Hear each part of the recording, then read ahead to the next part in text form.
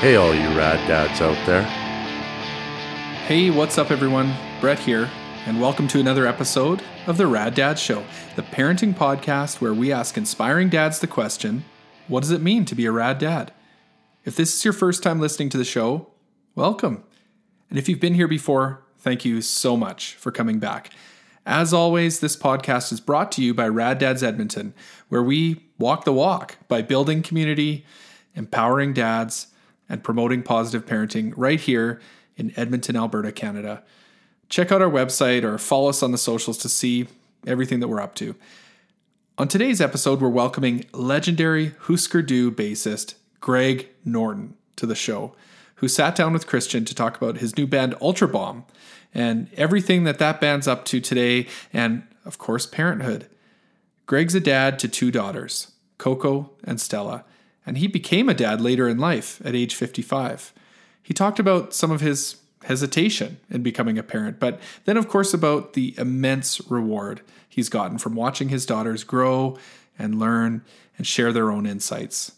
Greg encourages his kids to wave their freak flag, and he spoke about supporting their creativity and their individuality. And he tells listeners to embrace every moment in their parenting journey. Greg also tells Christian about the genesis of UltraBomb after a 15-year break from playing. He talks about their new record, their upcoming tour, and how excited he is about this project in general. Make sure to check out the new record, Time to Burn, and catch them on tour if they're in your area. So I think it's time we get to this interview. Without further delay, here's Greg Norton of UltraBomb and Husker on the Rad Dads Show. Welcome to the Rad Dad Show. For the listeners and viewers out there, who are you? Well, my name is Greg Norton. I live in Red Wing, Minnesota, and a lot of you probably most likely know me from as the bassist for Husker and over the years since then, I had a long career as a chef in restaurants. I sold wine for about 15 years. I got back into music after a 14-year hiatus from even picking up a bass. That was probably about 15 years ago, maybe a little bit longer. And since then, have been in several bands, have recorded a few different albums, and now I'm in a new band that I'm like super excited about, and I feel is one of the best projects I've ever been involved in, and one that brings me an amount of joy that is reminiscent of the early days of Husker. And that band is called UltraBomb. We've got a record that's digitally has been out for a while. The actual vinyl record should be out very soon, and we're about to hit the road in the U.S. Awesome, stoked. And you're a dad. That's why you're here. And I'm a dad. Yeah, I have two beautiful daughters, Coco and Stella. I became a dad at 55, so I'm a late bloomer. What can I say?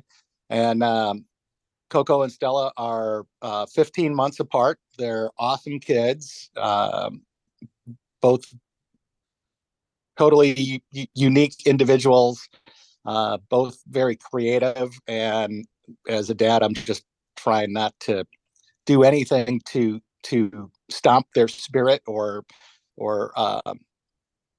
I'm always encouraging their creativity and whatever they want to do. Nice. I'm a father of two, one who is 11 years old and one that's 6 months old, and I'm 45. So I felt, that 45 age was even kind of pushing the age thing. How does it, being 55 and being a new dad, how has that been? Like, did you have any fears? Were you worried, nervous?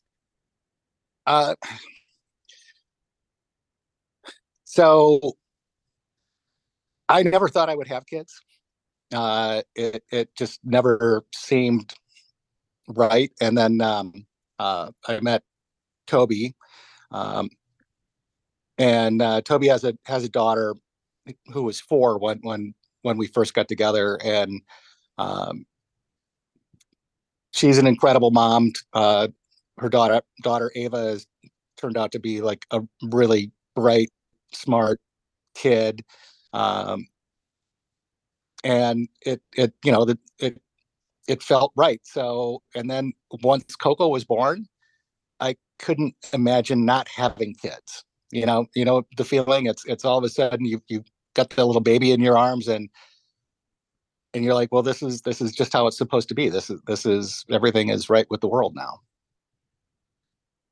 That's kind of a universal that I've had. I've done a number of these interviews, and it's that that moment you kind of hold your baby for the first time. Need to kind of describe that feeling a little bit more? Just an overwhelming sense of awe that I could even possibly be a part of creation, and then just watching them grow up and watching their personalities develop, and it just brings so much joy to watch. I'm lucky. I think my kids are lucky. I realize that there are kids in this world that are far less fortunate for their environments, or how they the struggle to meet basic necessities and stuff like that. Really something I would like to see in the world improve, and I'm hoping that my daughters also will feel the same way. We're want them to be empathetic, and we want them to be considerate and kind, and they are. Well, because of you. Well, and their mother Toby as well. There we go. Of course. Do you consider yourself a rad dad? Yeah, I guess so. I think I'm a rad dad. That's like, yeah, I'm a cool mom. I'm a rad dad. That's good. Like some people, you kind of you're joking or laughing about it, but some of my guests have been kind of a bit hesitant to answer that question. That they kind of either go from like one like, oh, you better ask my kids, or I don't know, or yeah, like I like the idea that you embrace that and be like, fuck yeah, I'm rad, man. Right. Yeah. No, I say embrace it. I want my kids to be able to fly their freak flag, and not be worried about what other people are going to think, or same thing, trying to get them not to judge other people, but not to themselves worry that other people are judging them, even though that's going to happen inevitably. But how they deal with that and roll with it, it's not like I sit down and go, all right, kids, today's lesson is how not to, how to, today's lesson's topic is zero fucks. You have zero fucks to give, and it doesn't matter what somebody says about the way you put together your outfit, or the way you, drew that picture or whatever. It's like, you be you. And do you think that sort of idea of like you being you and flying what you call your freak flag, is that something that's just inherent in like punk rock, or is that inherent in parenting and the support that we give our kids? I would like to think it was both. Did punk and being a musician and influence your parenting, do you think? Just in the, I guess, the aspect of encouraging their individualism, encouraging their them to do things on their own, encouraging I already said individualism, and creativity. I think, yeah, that probably comes out of the punk ethos. So, okay, so you've talked about like, encouraging creativity, the freak flag, individualism, that stuff. What are some other traits that make one a rad dad, besides just kind of obviously, supporting our kids? Is there anything that kind of sticks out? You said you proclaimed proudly that, yeah, you're a rad dad. What are some traits that make you that way? Well, I'm also still very much individually who I am, and I'm not, um, I guess a lot of times, uh, people, when they become parents, all of a sudden their personality changes, and they get very conservative in what they do, and who they are, and out of probably thinking like, well, this is what I need to do to, raise my kids. Uh, and that's sure, that's a legit way to parent, but that's not who I am. Um, like I said, it's I've got these wonderful individuals that um, um, came into my life, and I gave them life, and like I said, I want to see that spark continue. I want to see it to grow. I want them to be able to always, have passion about chasing their dream. And in a way, it's like, UltraBomb is me still chasing my dream and not giving up on that.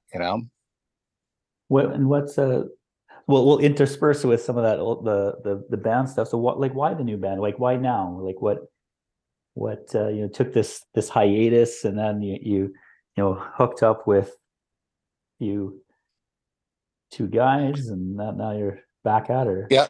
So when I started playing bass, I again picked it up again. Actually, I was working it with a band called Gang Font, which is some of the top jazz avant-garde uh, minds on the planet. Dave King from the Bad Plus, Craig Taborn on keyboards, Eric Frotsky, who was also plays in a band with Dave called Happy Apple on guitar, and it was really, opening up the floodgates for creativity. Due to the fact that they were full-time, world-renowned touring musicians, Gang Font didn't play a lot of shows. We managed to play about one a year, and we haven't played for a few years, but the band is still very much a band. We recorded a second record with a keyboardist who replaced Craig Taborn. Brian Nichols took his spot. That record we recorded in 2010, and I'm getting together later tonight with Dave King, and we're going to try to get that sucker finally released. Oh, nice. Yeah. 13 years later. I've always used the a wine analogy here, that what we recorded was ultimately, it was a Grand Reserva, and it just needed to be cellared for an appropriate amount of time before it was ready to be released. And so, anyways, skipping forward from Gang Font, I got involved with a band called Porcupine, uh, and they were more of a rock, alternative rock, indie band type vibe, and I really liked playing with those guys. We were a three-piece: Casey Virock on guitar, Ian Prince, who was an incredible drummer, and myself. And we managed to record a record and get that out, and we did some touring, and we went out on the road and did a support slot for the Flesh Eaters on their last get together. So hanging out with John Doe and DJ Bonebreak and Steve Berlin, and it was and Chris Desjardins. That was a really, really fun tour. We went out of the road with Flipper, with David Yao on vocals. That was incredible. We opened up for Mudhoney on a run of shows. We did some stuff with Built to Spill. It was really a lot of fun, but we were kind of stuck in that support slot, and it wasn't really wasn't really kind of going anywhere. It we weren't making enough money where I could like really kind of say like I need to, devote more time to this. And ultimately, through frustrations, we decided this just wasn't working out. Casey decided to change the direction and the lineup of the band. So Ian and I were departed. Casey's got a whole new lineup, which is good for him. But right when that happened, Finney McConnell, who was a Facebook friend and a fan of Husker, just kind of messaged out of the blue and was like, "Hey, I got this idea. You should be we should start a band." And then he's like, "I know the greatest punk rock drummer on the planet, Jamie Oliver. We're good mates." And I guess at the same time he had messaged Jamie and said like, "Hey, we should start a band, and Greg Norton can be our bass player." And so really he didn't really ask either of us first. He asked us both at the same time, and we both said, "Yeah, sounds great." So that was coming up on a couple years ago. That September, Finney was in Berlin on a solo tour, had some studio time booked. Jamie happened to be in Berlin drumming with a German band. And I just got this crazy idea, like I should go to Berlin. That's awesome. And so I booked a flight, flew to Berlin. I was there for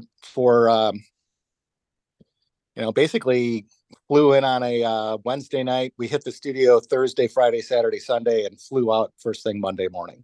Wow. First time I'd ever met Jamie, like in person. We had a couple of video chats on Messenger.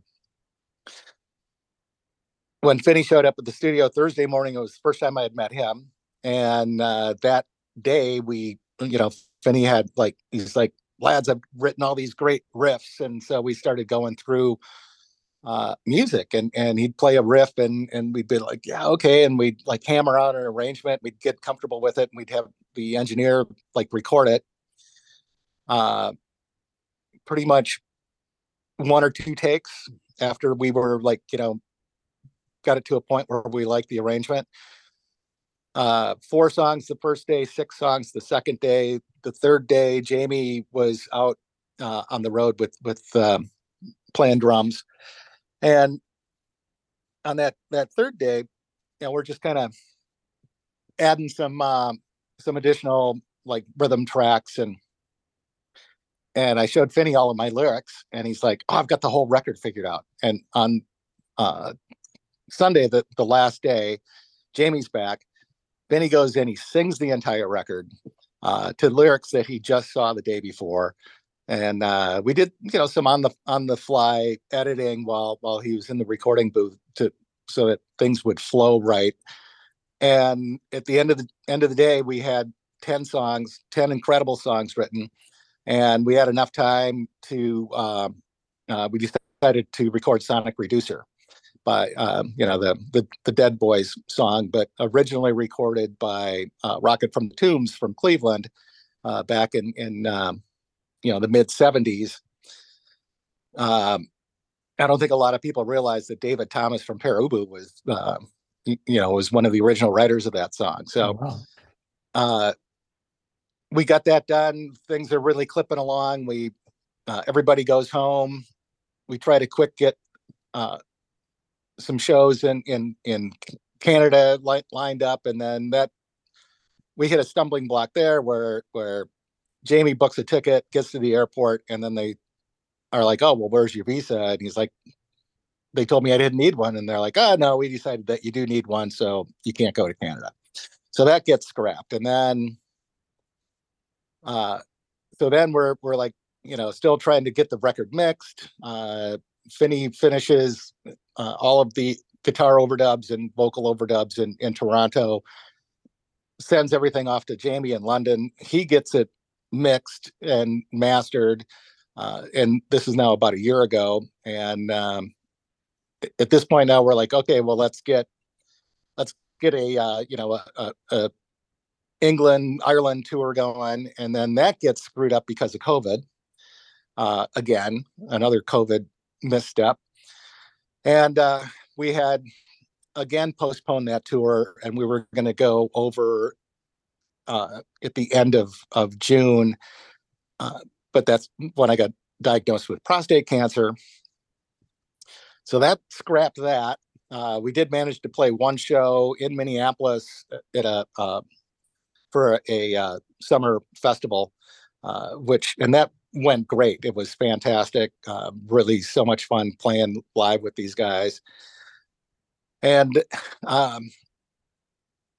in the interim from getting the record finished and we're putting it out ourselves, taking pre-orders, and then all of these delays that are just right now seem to be just normal operating procedure for the industry. The record is about to come out. I know we've got a lot of frustrated fans out there, but it's crazy how long it takes to get something back from a pressing plant. So the record's finally coming out. We've got a tour booked, and 18 shows in 21 days. Nice. Starting May 11th and ending on May 31st.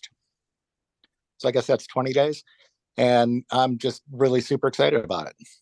It sounds what a journey there. Definitely, my friend has a record company, presses records, and not him personally, but he has the company, puts out records, and yeah, the pressing plant issues are definitely something that's been kind of plaguing bands. It's Yep. I have a lot of friends that play in bands too, and they're just looking at 2 years kind of down the road before they could even get a physical copy in the hands. It's nuts. I don't know if it's still like that, but it's still really bad.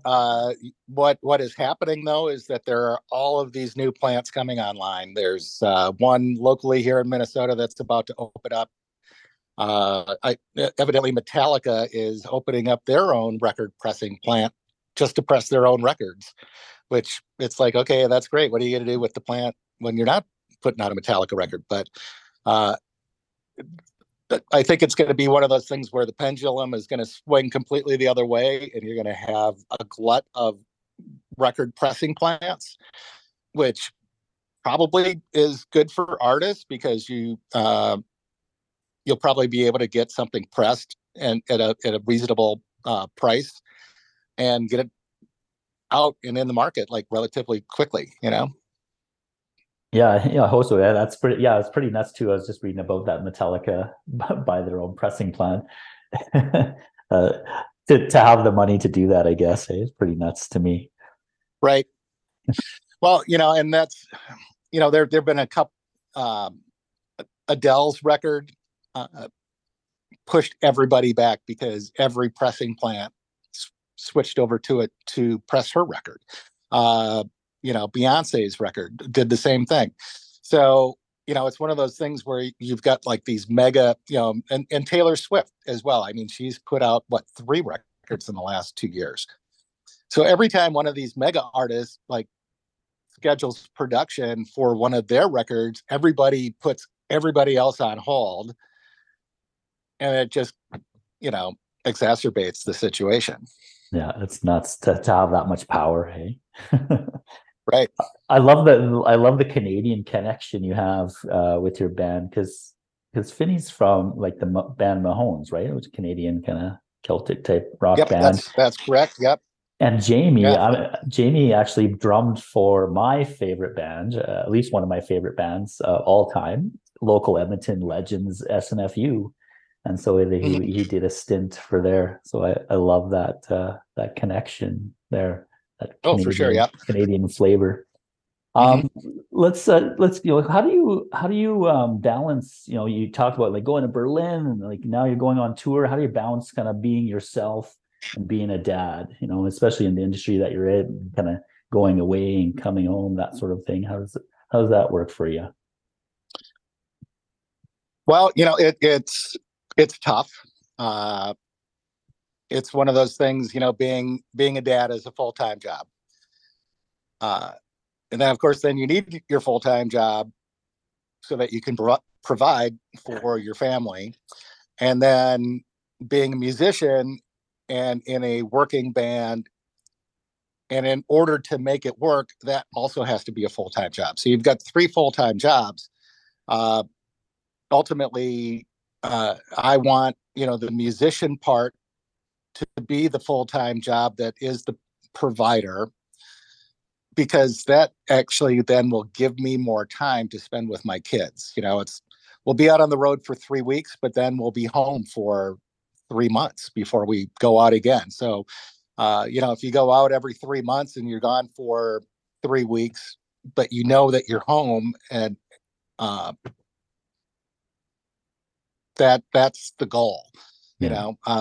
Right now, I've been working in a flour mill that mills wheat and turns it into flour, and it's 12-hour shifts.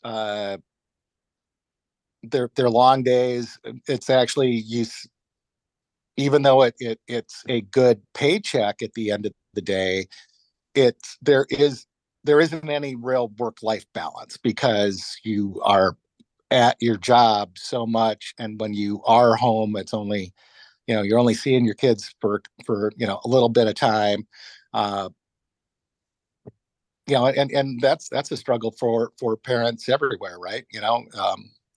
To make ends meet. But that's why I want the musician thing to work out. So I'm home from the road. I can just hang out with my kids. Yeah, and just be present. I get that struggle. My brother, he works a lot out of town, and so he's gone, at times. And even when he is in town working, it's long hours. Especially in Alberta, we have the oil and gas industry, and so there's a lot of people that I am aware of, and they work, like you said, 12, 14-hour days, and seeing their kids maybe an hour before bedtime, and then they're back off. Kind of, yeah. I'm fortunate. I'm a school teacher, so I get plenty of time to kind of spend with my kids, because generally we have the same breaks, summer off and whatnot, and so totally understand nice. that work home kind of balance there. In what ways has fatherhood changed you?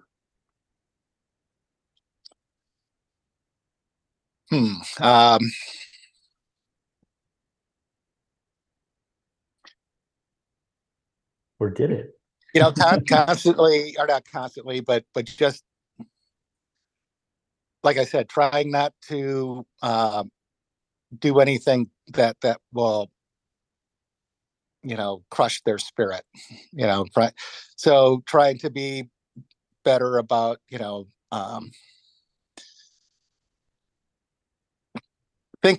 trying not to be as reactive to things, so that they are, better, and being able to explain to them like what's going on, and things like that, so that they just don't see a sharp reaction to anything really, in the world or in personal life, and just trying to be more conscious, more conscientious. I don't know. That's about it. There you go. That's good. How about any fears? Did you have anyone becoming a dad? Find when you found out, or? Yeah, not screwing it up. So, and also probably not being, not turning into my parents. My dad was a traveling salesman. He wasn't home a whole lot, and when he was home, my parents fought a lot, and I just didn't want, I certainly don't want that for my kids, and so like I said, trying to be there for them and be present, and yeah, the being present, being present is important. I'm kind of with you there as well. As like everything, I feel a lot of my decisions that I've made in my life are the complete opposite of what my parents decided or did. So is that. But then I've had a lot of guests who were like really in line with their parents, and so it's just an interesting kind of dynamic, parents and kids, and then all that sort of stuff. Would you be comfortable, talking a little bit about the relationship with your dad? Well, my parents split up when I was 14, so it's one of those things where later on in life, at a certain point, I would have liked to have been able to sit down and address things with him from my childhood, but it was one of those things where now like so much time had passed that I don't think that would have been really fruitful or possible. My dad actually passed away right after we found out that Coco was on her way. So I was able to tell him that he was going to be a granddad, and when he was very happy about that. But he actually had a stroke and then a heart attack, kind of back to back, and so he never got to meet my kids. But I don't know. I don't think my childhood was probably real different from a lot of my peers and my friends. It's interesting thing about punk rock was back in the day, if you had a dysfunctional family, you wore it like a badge. Hey, I'm fucked up too. How about you? Yeah. Yeah. Sorry to hear about your dad. I always ask that. Just kind of curious. I would how some of these questions that I kind of came up with were things that I always think about too. And if people were to ask me how I'd describe my relation, my dad committed suicide about 20 some years ago. I'm always kind of curious as to what that would have been, or always curious as what that relationship and how that affects your parenting. And you kind of mentioned a little bit, kind of wanting to do something kind of different. Did aside from that, is there anything that maybe you learned from your parents that you use today on your kids, or kind of passed down? Are there any traditions, anything, lessons that you learned? Or was there this kind of dichotomous split? My mom actually always encouraged my creativity and individualism. So I'm grateful for that. Although she didn't necessarily understand the whole thing about being in a band, and would always ask me when I was going to get a real job. When we signed with Warner Brothers, the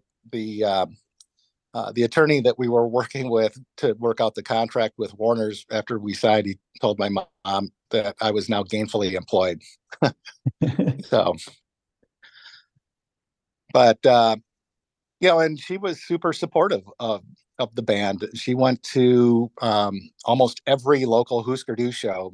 She was there, and like all the shows at First Avenue, she and Grant Hart's mom would hang out together, and they had T-shirts that said Husker Mom on it. Nice. I love hearing that. A lot of my friends, like I said, are in bands, and I play in a Bad Religion cover band as kind of a fun thing that we do as part of this Rad Dads thing.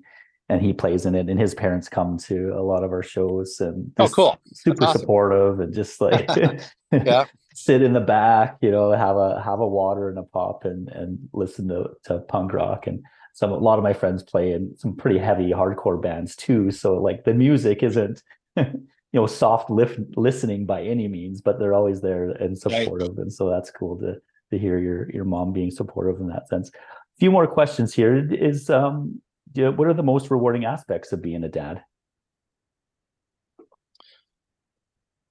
I would say the most rewarding aspect of being a dad is experiencing the joy that my kids bring into my life, and just watch them as they continue to grow. And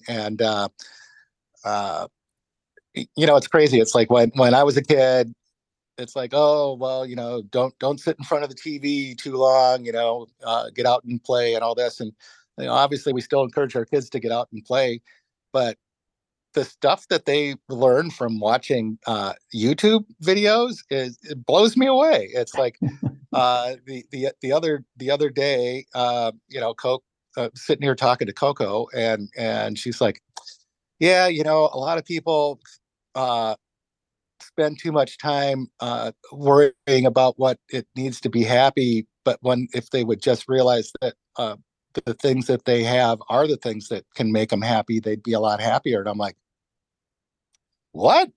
It's like that's like one of the main tenets of Stoicism. It's like, are you Marcus Aurelius? It's like, Yeah, it blew look at me that, away. that insight for sure.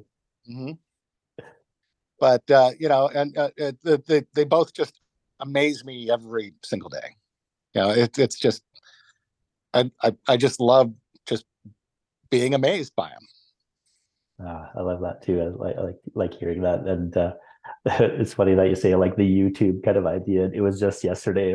My son after school, just kind of sitting around, and he usually when he comes home from school, he walks home from school. He's in grade 6, and I came home from work roughly at the same time, and I'm doing my stuff, whatever, getting ready for supper, and he usually goes on his iPad for right after school, and I don't know, I was just maybe in a cantankerous mood. It's like, what? Get off your iPad. Like, why don't you go outside and run around? I was like, wait a minute. I'm just sounding exactly like my parents did when I would watch TV or play, Nintendo back in the day. It's pretty funny. But yeah, it's definitely another thing that they do, which also kind of like really kind of blows me away, is they're both really into Roblox, and their world building. It's and the way that they can so easily navigate around in these virtual environments also really blows me away. And I mean, as they grow up, that's only going to become a bigger part of reality and how people interact with their world. And I'm not, and I'm okay with that. I'm not going to stop their development just because I don't necessarily know how to do it. Yeah, my son was really into that for a while. He's moved on to NHL 23, and it's like I was watching him. So isn't that a prerequisite in Canada that you have to? Yeah, I think so. Like I can't even navigate that 3-dimension. I'm like, I can't. I did. It's like digital Lego, right? But in a 3D world, Exactly. Yep. super interesting. Mm-hmm. And even with like the NHL 23 video game, you have the ability to be a manager of a team, and you actually build the team. So he spends less time actually playing the hockey game than he does building the team and looking at things and talking about, what was he talking about, like salary caps and stuff like that. I was like, that's super interesting in the fact that he's thinking about those things and has to kind of maintain a level of skill, but also keep it under a certain that is interesting. I mean, he's learning things that you wouldn't think that he would learn from a video game. Yeah, exactly. Yeah. And I'm okay with it. Being a teacher for 20 plus years, I started teaching pre text messaging, and I've seen kind of this whole evolution of social media and whatnot influence students and kids, and so I'm okay with it. I try to embrace it, and kind of maybe keeps me young. Yeah, that along with my kids definitely keep me young. Mine too. So okay, let's talk a little bit more about the record. Let's kind of wrap it up here. An opportunity to kind of brag a little bit about. You've already talked about your experience, how you came together with Finney and Jamie, and your record experience. So just maybe recap. What's kind of what you got coming up in terms of the tour and. Well, that's the tour, the ultimate release of the vinyl. So the tour starts May 11th in St. Paul, Minnesota. Like I said, we have 18 shows, culminating in a two shows at Punk Rock Bowling in Las Vegas. So we'll do a support slot to the Dickies and a private kind of a showcase club show that's already sold out. And on the last day, we are on the main stage downtown, kind of late afternoon. But Suicidal Tendencies and the Dropkick Murphys are the headliners for that day. So that'll be really cool. Get out on a big stage, play in front of a big crowd. While we're here in touring, we'll start working on new material for the next record. And Vinny's got a bunch of new riffs. I've got new lyrics, and the goal is to get something recorded. Probably not this summer, but this fall. And we're looking at doing dates in Europe and England, Scotland, and Ireland in the fall. So October, early November, sometime in there. And the goal is next year is to have this be our, the full-time gig. Probably do, get a Canadian tour in, get, East Coast, West Coast, get back to Europe, just play and have fun, and hopefully bring joy to our fans and our listeners, and keep chasing that dream. There you go, man. That's awesome. Let's last one here. Any words of wisdom for any of the new dads or the rad dads listening?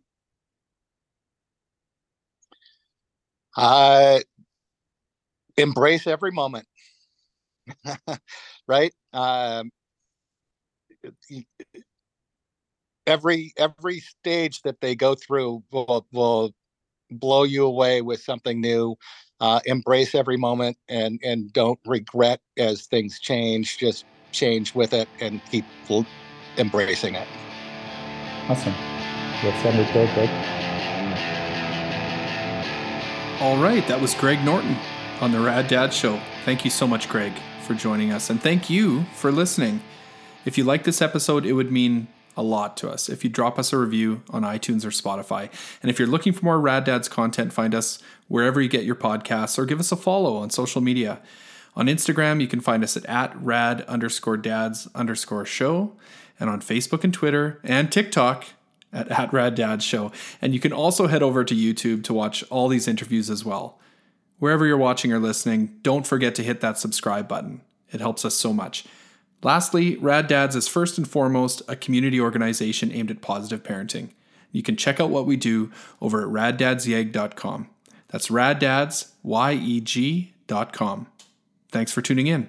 In the meantime and in between time, stay rad.